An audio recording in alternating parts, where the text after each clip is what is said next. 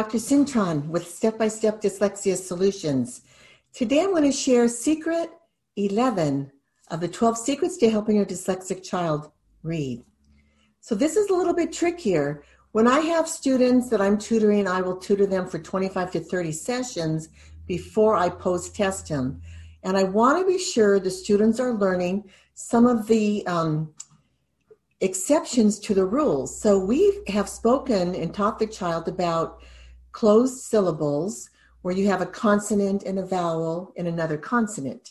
And they've worked with them. And in closed syllables, the vowel is going to have a short sound.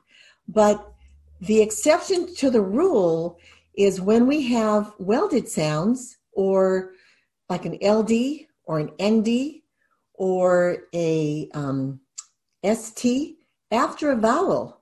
So the vowel is going to say a long sound. So some of those examples would be OLD, OLT, ILD, OST. And we have a mnemonic, and we say, most old trolls are wild.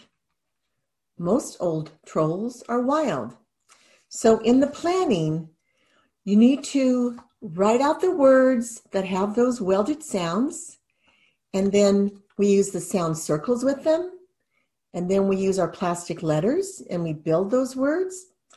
And then I like to put those words up on my shared screen and have the child read before I have them write. So I'm pulling this up, having them read the words, having them read sentences, and then I'm having them write.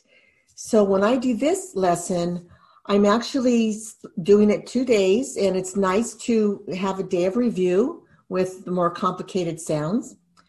But for the first lesson, I might have them fold their own paper so that I can give the words with the same ending sound together and make it a little bit easier for them.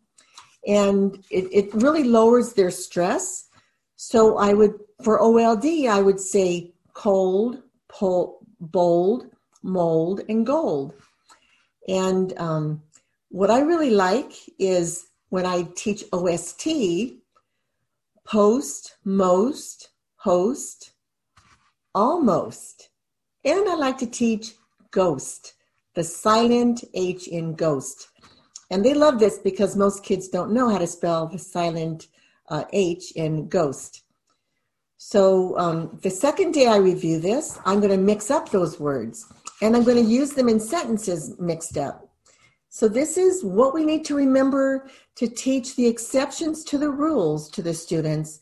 And some of them will move faster than other students, but just remember that's secret number 11 of the 12 secrets to helping your child read. Tune in tomorrow for the number 12, Fils de Resistance, the best and my favorite step, or my favorite secret of helping your child read.